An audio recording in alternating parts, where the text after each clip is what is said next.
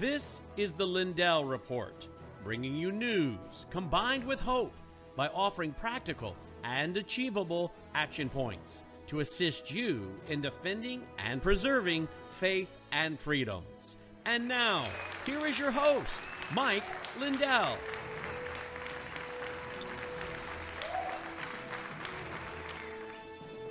Good evening and welcome to the Lindell Report. I'm Brannon, Howse, in for Mike, who is on business tonight. Joining me is going to be attorney, counselor Kurt Olsen. And then later in the broadcast, I'll be joined by Garland Favorito, who is, got some big, huge breaking news down in Georgia today.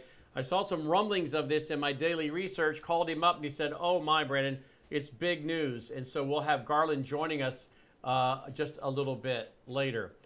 Tonight in my broadcast, Brannon Howse Live, I'll be joined by three-star retired General Thomas McInerney. I'll also be joined by Patrick Wood, Steve Kirsch, and Mike Hammond. Again, more items than we even have time to get to. It's moving so fast and coming at us from so many different angles, but we're doing our very best. Thank you for tuning in tonight. Joining me now is Counselor Kurt Olsen. Kurt, welcome back to Lindell TV and the Lindell Report. Hey, Brannon. Great to see you. You too, my friend. All right, so we've got some issues that we want to talk to you about. I'm just going to give you the floor and let you tell us what's happening. But I guess maybe I'll back that up. I have a question for you personally. I saw a report where the Associated Press the other day was admitting that there are problems with these machines, that votes can be changed. But then they wanted to tell us, but it didn't happen. Well, wait a minute. How do they know that? But isn't it something we're now getting the liberal press to admit what we've been saying now for, what, almost 2 years? Yeah, I mean, it's kind of funny because the liberal press was all over the fact that voting machines could be hacked prior to 2020.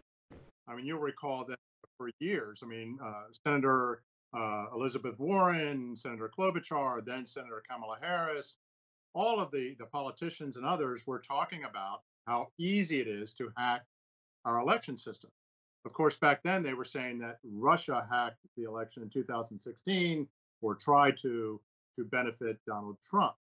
And there were movies made about it, Kill Chain, HBO special, and others, all, highlighting I don't even call these vulnerabilities. These are failures of these machines to protect our cherished right to vote, to be free from interference. But come 2020, and then it's a memory hole. So it's the most secure election in history. Nothing to see here, move along.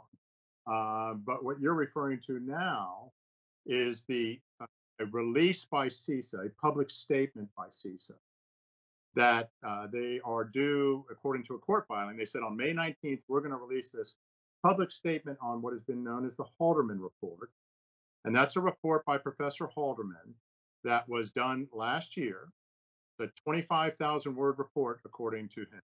It's been under seal for nearly a year. The court will not release it, won't show it to the public. Initially, the court wouldn't even release it to CISA. So if you recall, back in October, I was on your show, October of 21, because Professor Halderman had filed a declaration with the court saying, look, this is a matter of national security. I've identified failures in these machines that will allow them to steal votes, and I can show you exactly how it's done. And this affects the elections in 16 states. The court denied that motion, even to give it to CISA. Fast forward a couple months, in December, the Georgia Star, I believe it was, picked up on this issue because we'd been pounding the table that there's this sealed report that shows how elections can be stolen in 16 states, get people behind it to tell the judge and everyone else to get the word out that this has got to be released. The Georgia Star started writing about it. Georgia Secretary of State Ratzenberger reversed course because before he wouldn't even meet with Professor Halderman. And he testified to that in a declaration that I've tried to reach out to the Secretary of State's office to talk about these failures, but they won't meet with me. And mind you, they have a fiduciary obligation to their citizens to find out about these failures. But nothing to see here. In any event, Ratzenberger took out a press release and did a 180 and says, oh, I'm all for transparency. Release the report, release the report. Meanwhile, nothing happens. CISA finally wakes up, and in January, 6 months after Professor Haldeman had contacted them, and CISA enters an appearance in this case. This is the Curling v. Rafsenberger case in the federal court in Georgia. It says they file a statement or a letter of interest. The Louisiana Secretary of State was one of the 16 states affected, tried to file a motion to intervene to find out what's going on. The judge denied that. CISA, meanwhile, is saying this report should be kept under seal while we're looking at it, don't disclose it to the public, and so forth. So we've gone for 3 months of that, 4 months. So on May 19th, CISA files a notice with the court saying we're going to release a public statement on June 3rd and about the Haldeman report and the findings. But what they do is they leak that public statement to a few select news outlets in advance, such as the Washington Post and AP. And so those are the articles that you're seeing now. This was a leak by CISA to start framing the narrative, to get the press writing about it. Because what CISA is doing here, they're supposed to be guarding our election infrastructure. But what they're doing is they're not guarding it. They're trying to convince us that there's nothing wrong with it, that there might be some vulnerabilities, but it's okay. So they actually state in the press release, there's a statement by the CISA director, that there was no evidence, of course, that any of the vulnerabilities or failures that Professor Haldeman identified were ever actually exploited in any of the machines. And so you go, okay, you read that statement. But you know what? They did not do a forensic examination of the machines in those affected states. So how do they know? They didn't even look. And so, again, that just kind of exemplifies what the motive of CISA here is, to cover this up, to downplay these risks, and to basically try to convince the American public that these machines are safe and secure, which they're not. And I'm going to add one other thing. CISA, which stands for the Cybersecurity and Infrastructure Security Agency, whose task is to guard our infrastructure, did not uncover this, these failures that Professor Haldeman identified. Where were they? They were out to lunch, apparently. But Professor Haldeman found these failures because he had a Dominion voting machine. He had 12 weeks to examine it, which begs the question, why are these machines so secret that it takes a professor to be given access to a machine? And I believe it was in connection with the curling litigation, so it would have been under a protective order, hence that his report is under seal. But why the secrecy? Why? I mean, CISA didn't know about this. Professor Haldeman, is given access through a court proceeding that's under seal, finds these failures, these flaws. And so my question is, why the secrecy? Why does it take a Professor Haldeman to even look at this? CISA didn't know about any of this for the years before that these machines were being used. And the public should have access to these machines. There should be nothing secret about the software, how these machines work, or anything else. I mean, again, these machines, they do two things. They read ballots and they count them. This isn't rocket science. This isn't some,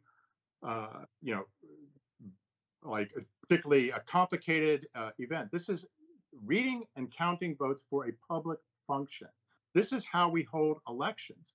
This is how we know the public can be assured that their vote actually counted, that the real winner is the real winner, not something where ballots go into a machine and nobody knows what happens.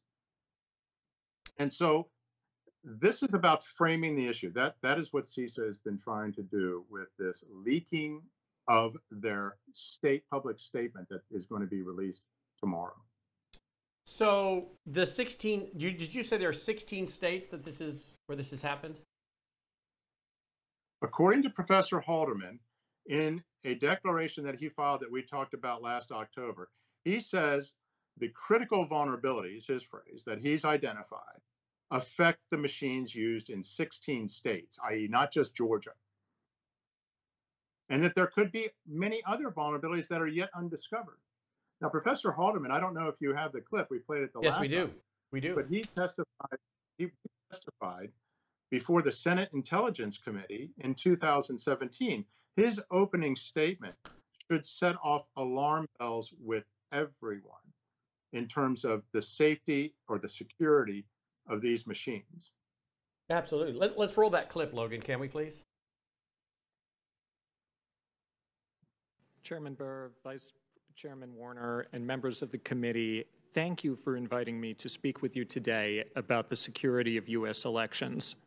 I'm a professor of computer science and have spent the last 10 years studying the electronic voting systems that our nation relies on. My conclusion from that work is that our highly computerized election infrastructure is vulnerable to sabotage and even to cyber attacks that could change votes. These realities risk making our election results more difficult for the American people to trust.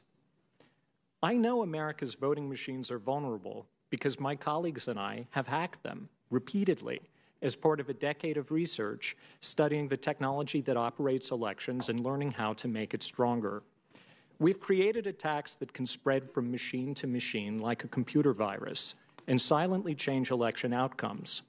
We've studied touchscreen and optical scan systems, and in every single case, we've found ways for attackers to sabotage machines and to steal votes. These capabilities are certainly within reach for America's enemies. As you know, states choose their own voting technology, and while some states are doing well with security, others are alarmingly vulnerable. This puts the entire nation at risk.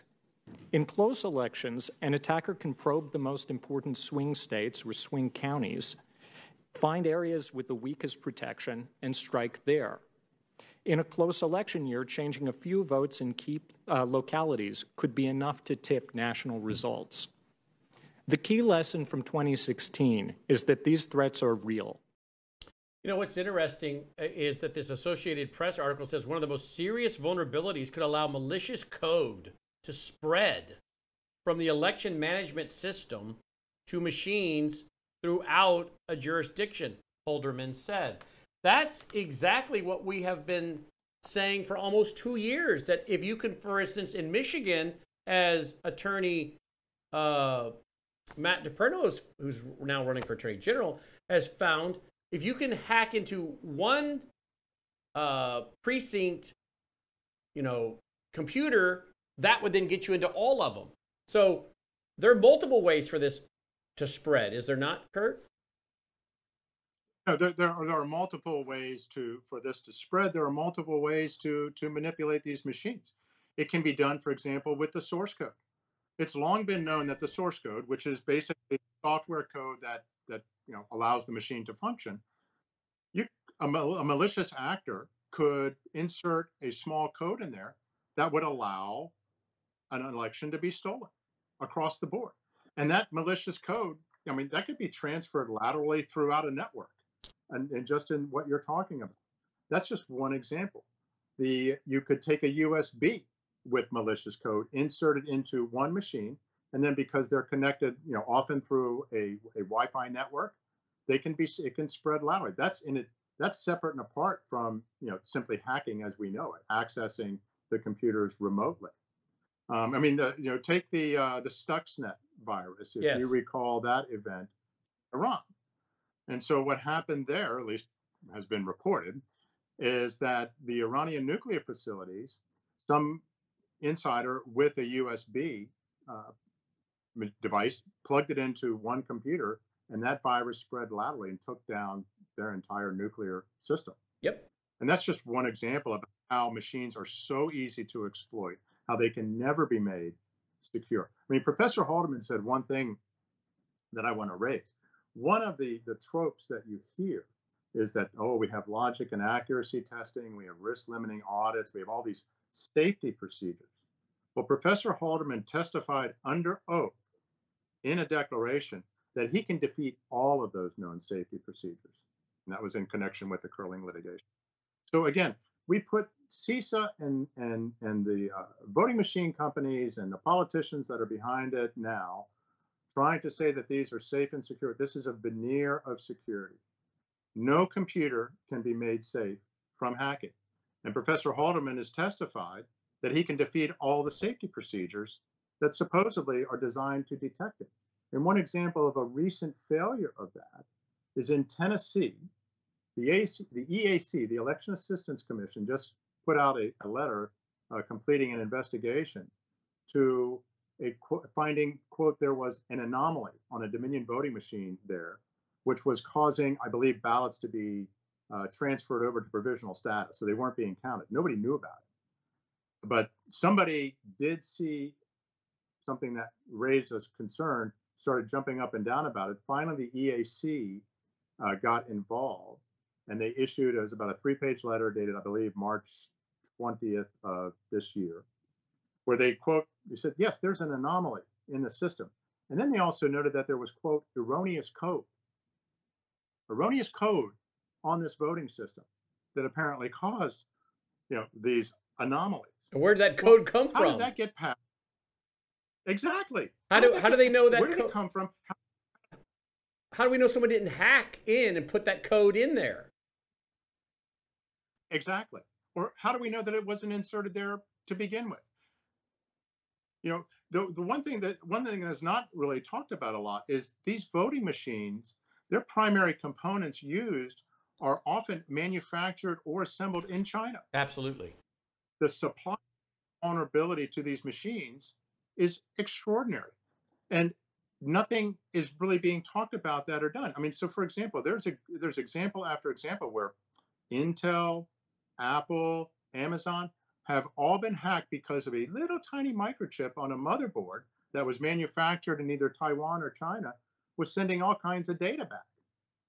And so we're at war. There's a cyber war. There are legions of Chinese military soldiers. They have Colonel Sean Smith, who you've had on your show, is intimately familiar with this because his job at DoD for years was to assess the threats to our weapons and communication systems.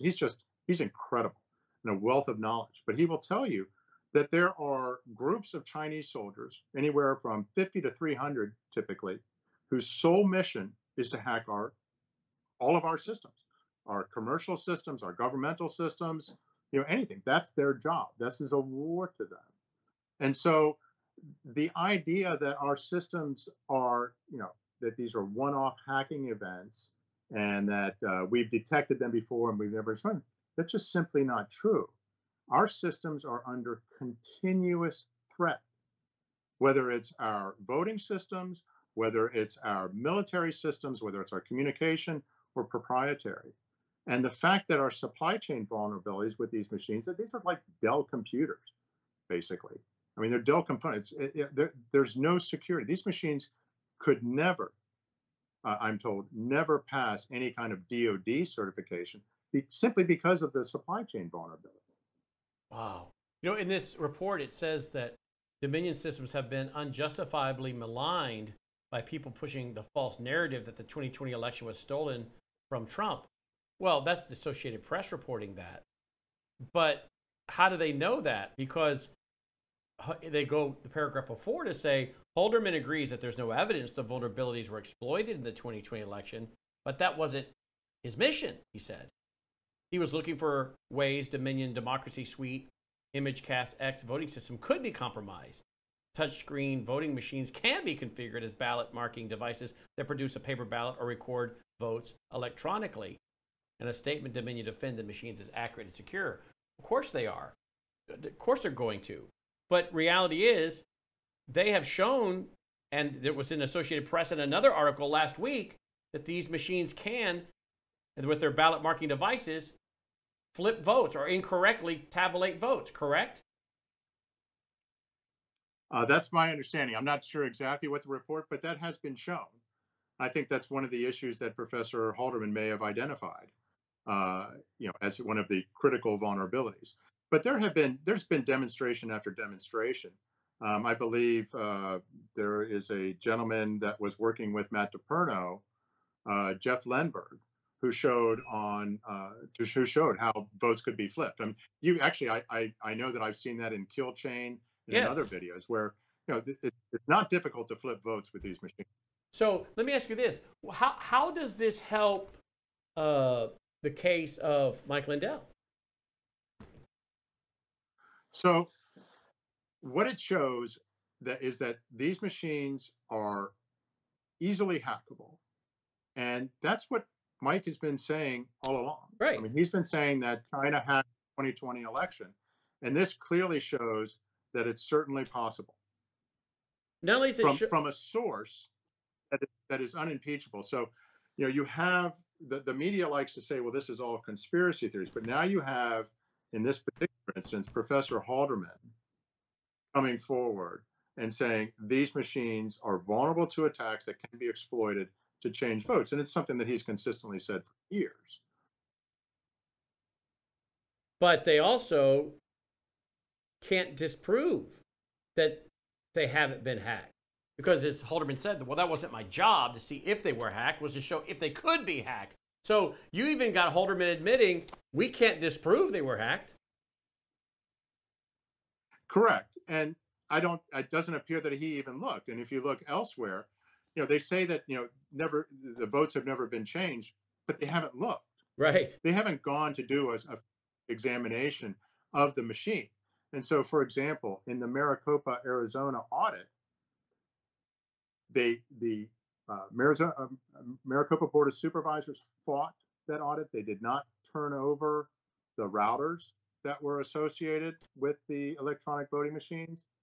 There was deleted data from the voting machines that they knew was under seal, but somebody just before the court ordered them to turn it over ran a script 30,000 times to overwrite all of the data, the log files that would show activity within the machine during the 2020 election. So that's just an example of the obstructionism that, in that case, the Maricopa County Board of Supervisors, did with respect to the 2020 election. I have also read that, for example, there was an audit of the machines ordered for Fulton County, Pennsylvania. Dominion fought that every step of the way and took the parties that wanted to do that audit to court. And finally, the Pennsylvania Supreme Court, which is 4-3 Democrat, ruled that they could not inspect the Dominion voting machines. Again, what is the secrecy about these machines? This is not hard. These machines do two things. They read ballots and then they count them. There should be nothing secret about them. If they have nothing to hide, open them up for public inspection. And when I say open them up, I mean open up the source code, open up the machines. Before and after election, everybody should be able to inspect all of the log files and get all of the data to see if it accurately counted the vote. I mean, look at what happened in Georgia recently. I think Emerald Robinson wrote a great Substack that something smells in Georgia or something like that. But there was and Garland Favorito and Garland Favorito is about to join us to talk about some of this, by the way.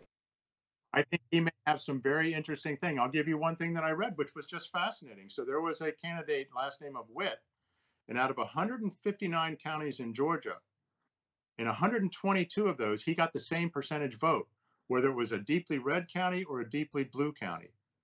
That's kind of raises a suspicion as how the heck could that happen? What's also interesting, Kurt, is that these voting machines were supposedly updated, were they not? Dominion machines were updated. What was it called? The perfect build or something? What were those updates called? Oh, trusted build. Yes, in some states they called it this Orwellian phrase, a trusted build update. So that was ordered in Colorado. And Tina Peters, who is the Mesa County election clerk, was concerned about that update. And she had a forensic image taken before that update was performed and right after the update was performed. And what happened in connection with that update is they just didn't update their computer like you or I think of it. They overwrote the entire operating system. And that destroyed all of the log files showing the activity within the machine. But because Tina Peters had the courage and was fulfilling her fiduciary obligation to preserve election records, which is a federal and state law, she has all those logs. And then experts looked at those log files that Dominion destroyed in connection with the Trusted Build update. And what they found is stunning. And that is what is called Mesa Report 3, which is available on Frank Speech.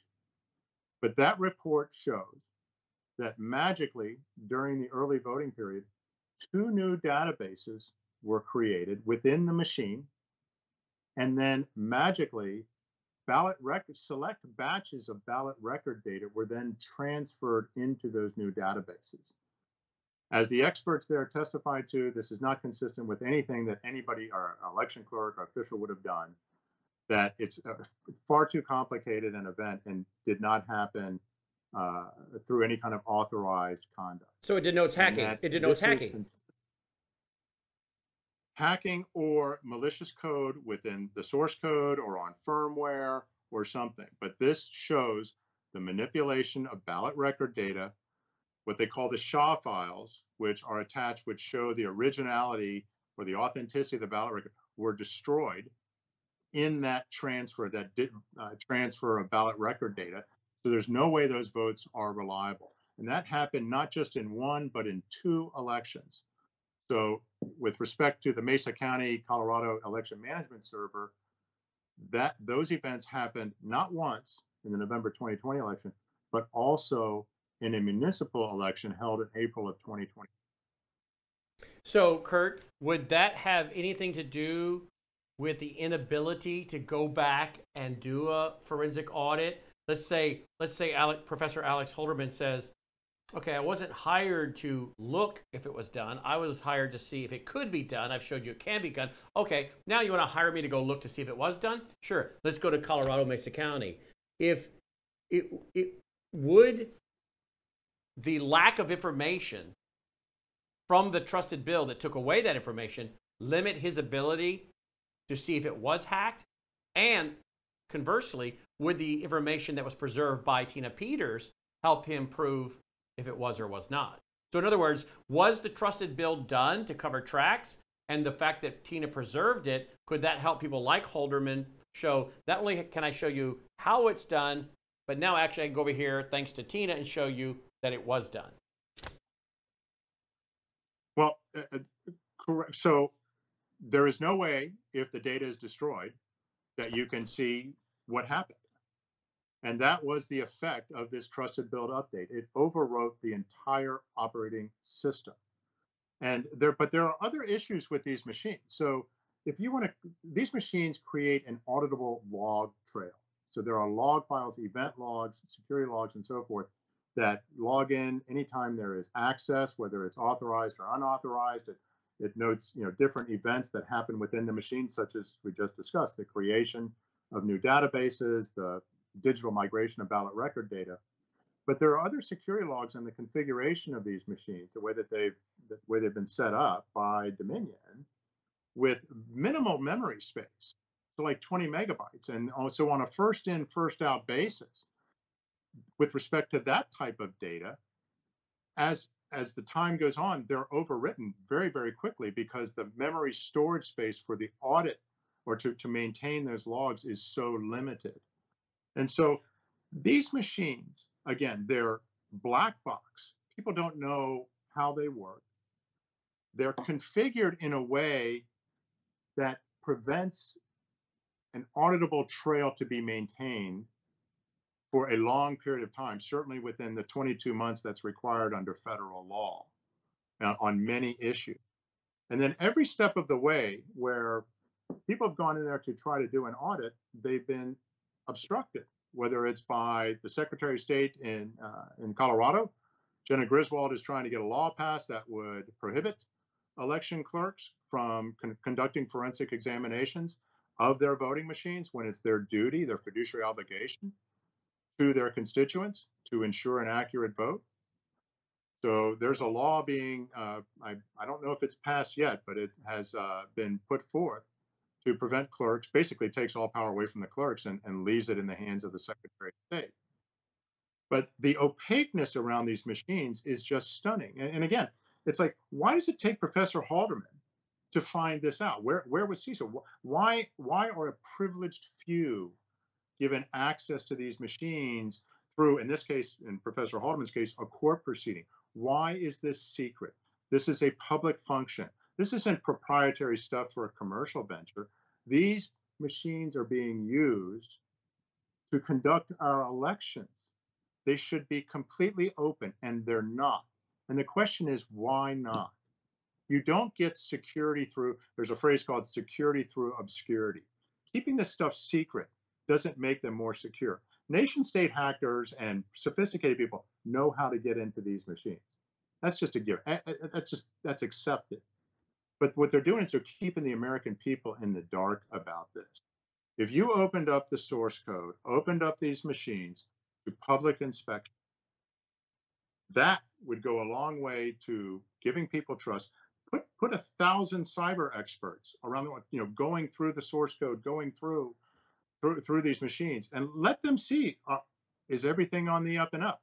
I mean, I believe, for example, Dominion, which has operations in Serbia, I think it's been reported, the source code and the software used in these machines, or at least in some of them, is done in Serbia. Well, who checks that? That's just stunning. Just I stunning. mean, it is. And so the only way to have, in my opinion, a secure vote is a hand count paper ballot. Absolutely. And you can have a pre-based strategy that does that. Anybody who says, oh my gosh, it'll take months to get the result, that's baloney. That's how we used to do it back in the 70s and 80s, too.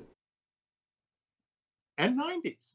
But France does it to this day. France banned electronic voting machines because of their vulnerabilities and security failures. So France does it with 70 million people. And if France can do it, surely this country can do it. And I'd add that when you look across the country, it's about 50% of the counties in this country have fewer than 10,000 voters.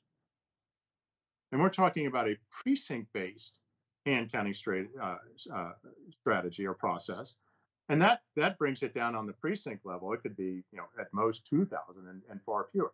So it's very, very simple. Absolutely. To have a hand count election. And there's no reason for these machines. I have spoken before certain county executives, and I won't say who, but the response from one of the executives or the board of supervisors was, I don't know how these machines work, but I know they're trustworthy. Oh, wow. And that's stunning. But what's even more stunning is the IT professional in the elections department essentially said the same thing. So they're so defensive about the use of the machines. It's not casting aspersions upon them, but these are complex machines that they don't know how they work, yet they're just trusting them. And then it comes along, Professor Haldeman comes along out of the blue, and these machines, which have been used for years, all of a sudden he's like sounding the alarm. But what's really stunning is the machines that he sounded the alarm on, used in 16 states, they were used in elections in November 21. They were used in the primaries in April and May of 2022. They continued to be used. And CSID comes out there and says, hey, nothing to see here. There's no evidence that these vulnerabilities that Professor Haldeman identified were ever exploited. But again, they never looked. Right.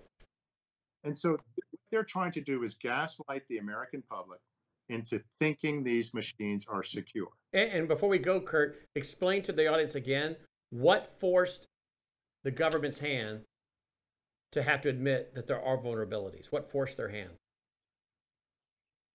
Well, I think the publicity, we started pounding the table about Professor Haldeman's report, which was under seal. And then, as I said, public newspapers, I think it was the Georgia Star, I think that's the name of that publication, started raising public awareness about it and, created a drumbeat. And pretty soon CISA woke up after 6 months and entered an appearance. And Professor Haldeman, who is a renowned computer scientist and an election security expert, like you saw in the clip, he testified before the Senate Intelligence Committee. He was sounding the alarm about this. So in other words, in other words, the public, good media doing their job, good journalists doing their job, and the public and documentaries and films and speeches and conferences and symposiums, all of a sudden, the weight of all that was too much. The government had to come out and say, okay, there are vulnerabilities, but they weren't taken advantage of. They were forced to say that.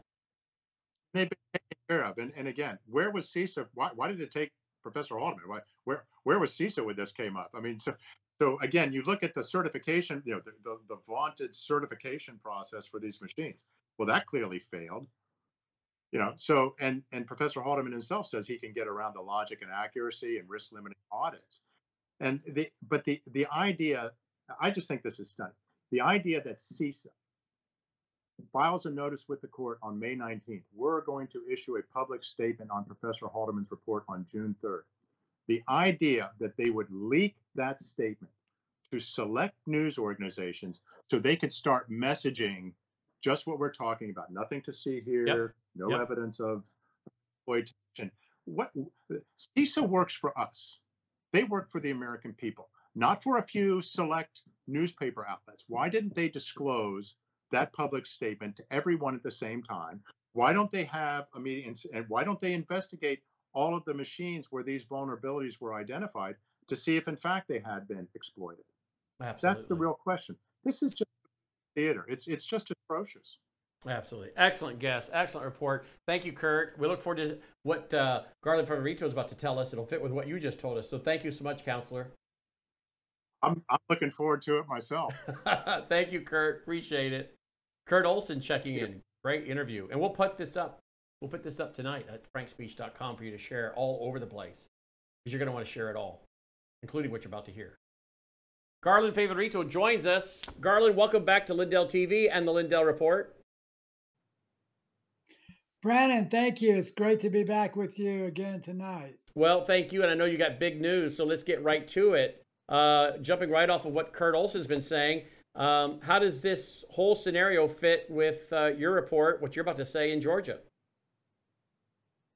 Well, we've got the absolute proof, I think, that once again, the voting system is producing incorrect results. And it appears that there is some type of hack or error in it. We're going away from the world of academic theory. Dr. Haldeman has made some great reports in the Curling v. Ravensburger case. But now, in the last few months, we have gotten into actual, real evidence of hacks that have already occurred. So just to walk you through, I'm going to walk you through one or two of them here. This is the latest thing that we just uncovered today, and that was a situation where in DeKalb County, the Commission 2 race, and I think we can put this slide up, Brannon. I think Logan has slide number 2. Okay. I can show you a little bit. I think the folks at home can understand better if they can see this for their own. At their own. Okay, he's grabbing it. He's grabbing it. While they do that, what's your website? Because I'm sure you're gonna have stuff on your website about this as well. Yeah, voterga.org is the website. We got a wealth of information out there, but this is so fresh that we do not have it out yet. So we're getting are we getting a scoop? Are we getting a scoop tonight? As far as I know, even the conservative news media haven't really picked up on this yet, because it's brand new. It was broken by a little organization called Decatorish, which is a little online news agency run by Dan Weisenhut for a DeKalb County city called Decatur, Georgia. Okay. And he really should get the credit for breaking this, but during the last few days, there have been so many problems, particularly in the District 2 race, that DeKalb County had to hand audit a race. All right, here's the slide. If you need this slide to explain it, here's the slide. Perfect. Yes, perfect. So this was the first race in the 2022 primaries that has been hand audited. So this and only this race has been audited to verify the Dominion voting system results, and Dominion has failed miserably to produce accurate results. This isn't an academic theory coming from CISA. This is actual real life election that is really hasn't even been certified yet. So here's what they found. On the top table, This is what the Dominion voting system reported in totality, which includes 4 redistricted precincts that are not shown on some of the other tables that people are displaying. At the bottom is the results of a hand count audit that was just finished yesterday, I believe.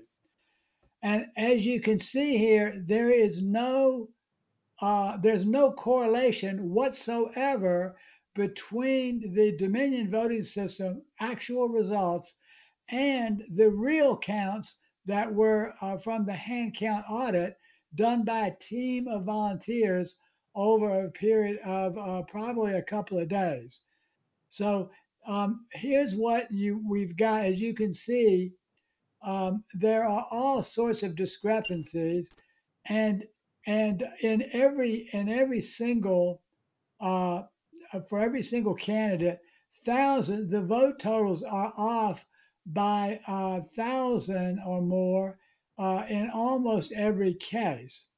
And as a result of the hand count audit, they determined that the wrong candidates were declared to have won and gone to a runoff. And I think in the Dominion had reported that the runoff should be between Lauren Alexander and Marshall Olsen, whereas the hand count audit said that no, it should be between Lauren Alexander and Michelle Long Spears. So they're trying to write this off as a mismatch between the ballot definitions of the ballot marking device and the scanner. Well, and this is multiple scanners. Some were updated, some were not. I think that's what they're going to come back and say. We know that cannot be true because the Dominion voting system apparently lost 1,500 votes, according to the hand count audit. We also know that it can't just be a mismatch between the ballot marking devices and the scanners, because the advanced voting doesn't have the same anomalies as the election day voting.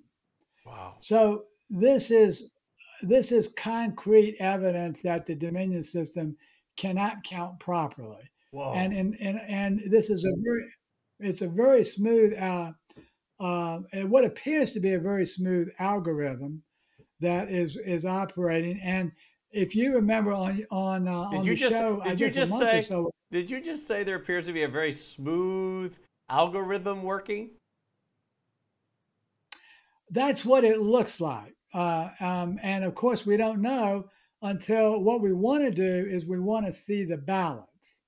And if you remember, I think I was on your show last time and I mentioned to you that it was Governor Brian Kemp who blocked Senate Bill 89, he and Jeff Duncan, which would have unsealed the ballots.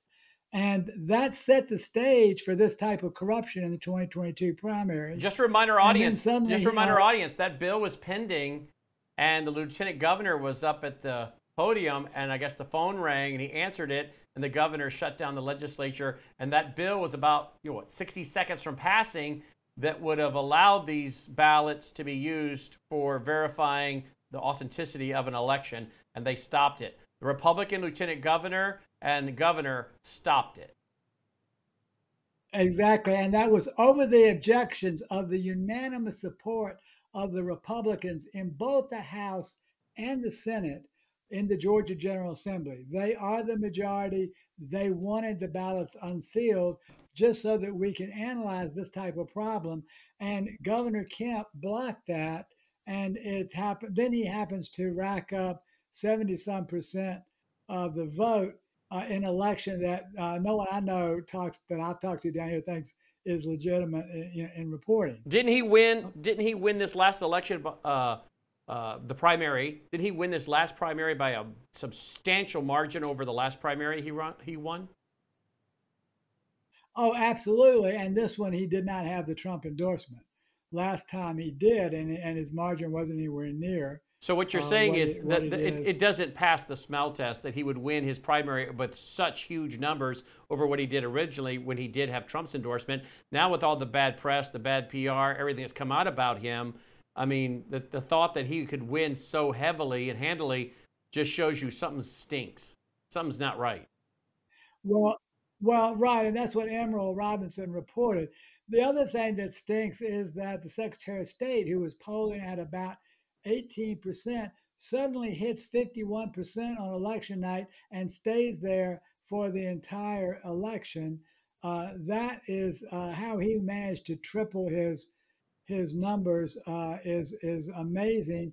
I asked our top pollster in Georgia, Mark Roundtree, how did he go from, I think the highest poll he had was 39% just a couple of days before the election. How did he go from 39 to 51?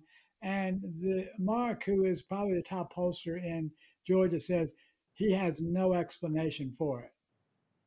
So that's another race that is it is crazy. But Brandon, just to add one more thing to what we saw today, this is not the first time we've had proof of the Dominion voting system either being electronically altered or manipulated or producing incorrect results. I showed you on the show a month or two ago our analysis from March the 7th in our press conference there. I think I was on the show the same day.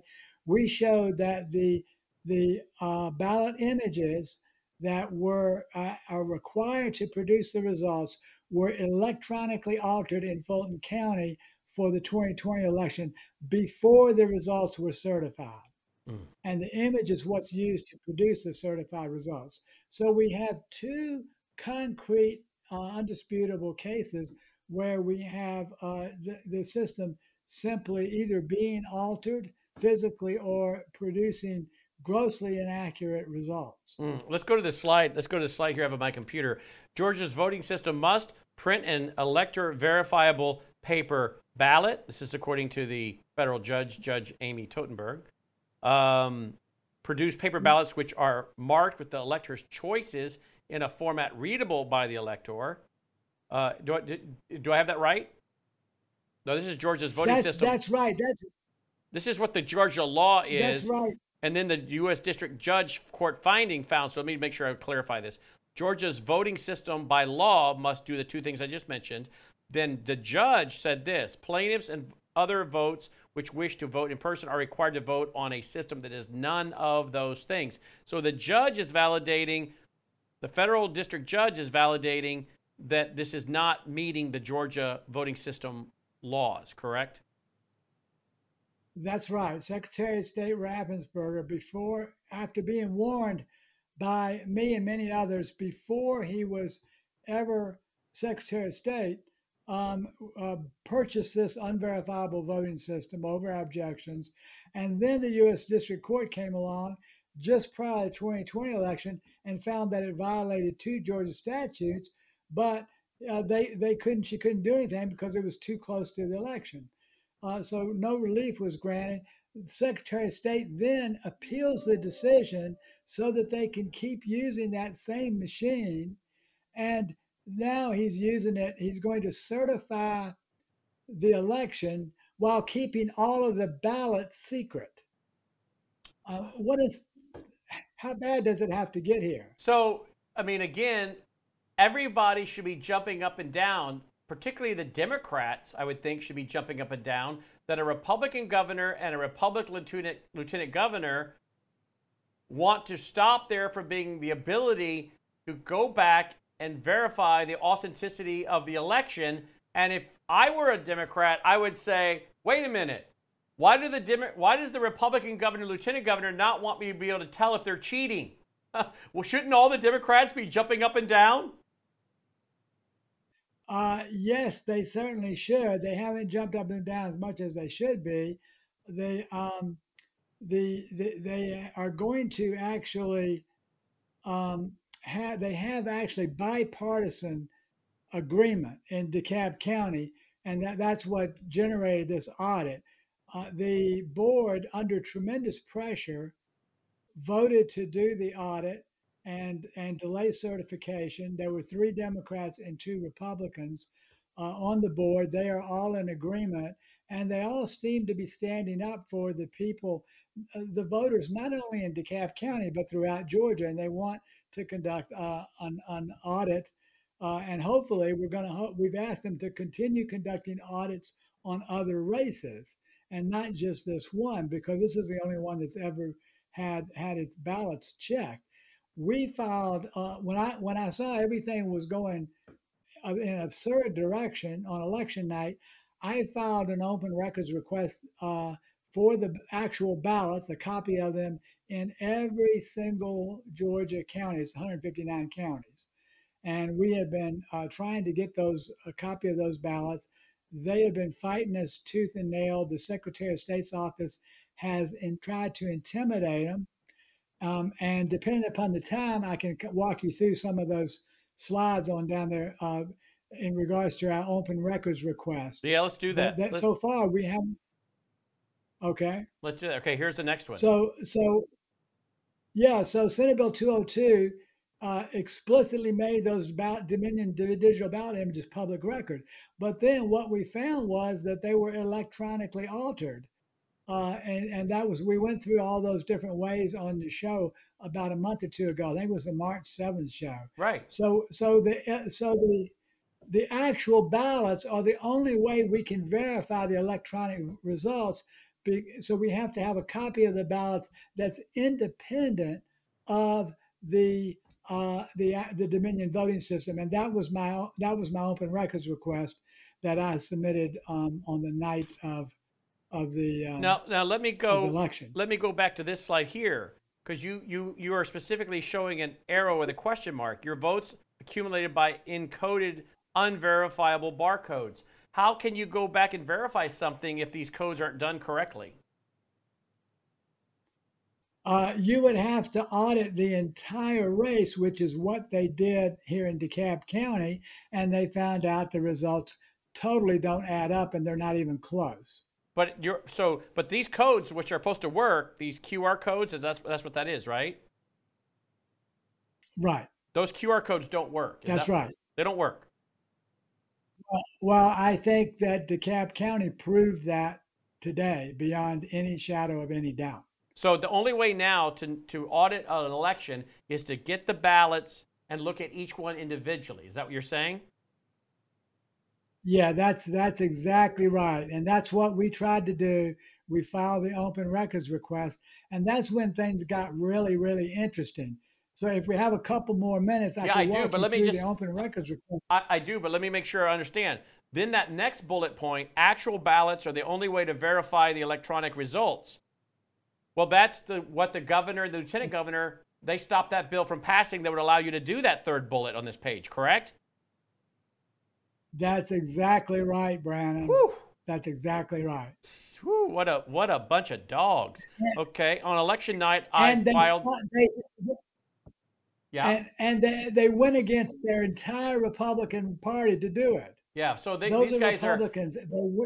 These guys are either Democrats wearing the Republican uniform, or they don't care about either party. They're just bullied, bought off, blackmailed. I don't know, but something isn't right, you know? Okay, then on election night, you filed an open records request for an independent copy of Republican ballots in all counties. Walk us through that, please. That's right. That's exactly what I did. So what's interesting about this is if we can pop the next slide up, that'll show you. So I want to talk a little bit real quickly about open records request law in Georgia. And we got 5 minutes. Just so you know, we got 5 minutes. Okay.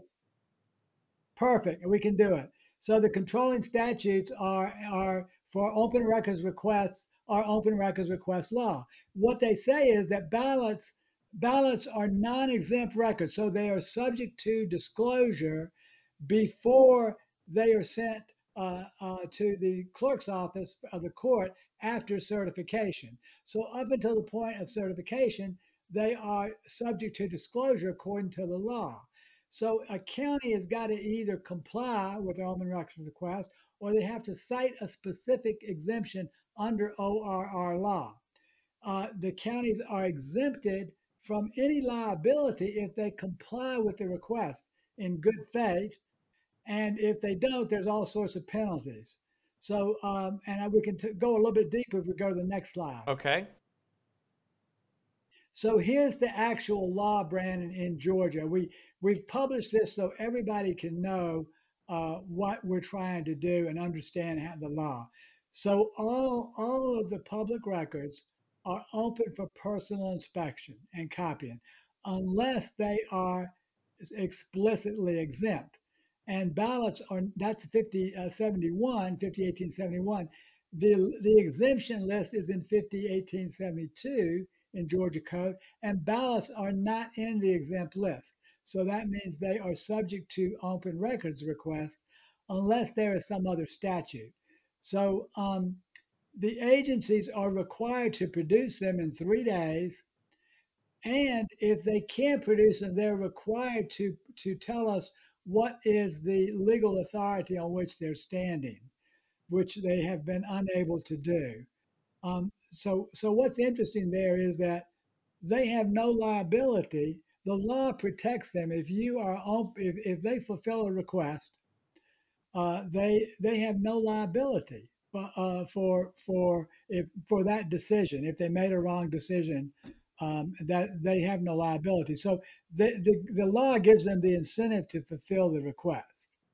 And then, no matter, although these counties are fighting that tooth and nail, and the Secretary of State's office has issued a really intimidating letter to them and a bulletin to try to prevent them from doing that. It has a ton of false information in it. That was my last slide, but I'm not sure we got time to cover that or not. Go to it real quick. That one right there. Okay. Go to it, guys. So so here's what the Secretary of State's legal counsel, Ryan Germany, you might remember him if you follow Georgia closely, has issued this bulletin with all this false information in it. He tries to say that ballots, he uses a statute that has nothing to do with, he says you can't touch or possess the ballots. Well, we asked for a copy of the ballots, so that statute doesn't apply. And then he tries to say that the ballots are always should be kept under seal, but according to Georgia law, they're only kept under seal or required to be under seal after the election is certified and the ballots are delivered to the clerk of the court.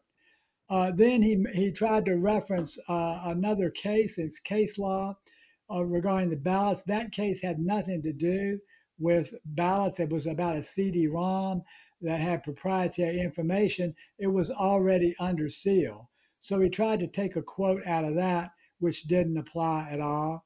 Then in the same bulletin, he uses another quote saying that you cannot, let's see here, under no circumstance should local election officials make copies of the voter ballots. This would open you up to allegations of copying ballots or attempting to stuff the ballot box.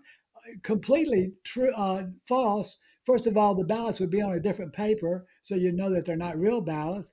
And the law, as we already talked about, explicitly says that an elections director has no liability for doing that. Oh. And then finally, the last one, physical ballots other than ballot images that would be part of the certified election project are not subject to public disclosure and specifically prohibited by law from being open to disclosure. Well, notice that the legal counsel doesn't cite anything to back up that statement, and I've just shown you the actual law that proves that the Secretary of State's legal counsel is lying. Yeah, absolutely, absolutely. So there you have. Wow, big news. Georgia, voterga.org, voterga.org. Garland, thank you so much. Great breaking news tonight, and sounds like pretty much an exclusive tonight. Pretty close. All right. Other than one little paper, right. One little paper in Georgia has put this out, right? I think so. I think there was one other story that came out today. Well, give the name of the guy. Let's make sure we name the guy we should give some credit to. What's that gentleman's name we should give credit to? Dan Weisenhunt of Decatur-ish, who broke it first. Thank him for us as well. All right. Thank you, Garland. VoterGA.org. Thank you, folks. Again, hope you're supporting us. Support Mike Lindell's work and this network. Go to mypill.com. Use that promo code L77 so we can keep this information coming. We are listener supported. We rely on you. mypill.com, promo code L77. We need to see this support, folks, to keep everything going. Thank you for doing that. Now, here is the Worldview Report. Take care. You're watching Lindell TV.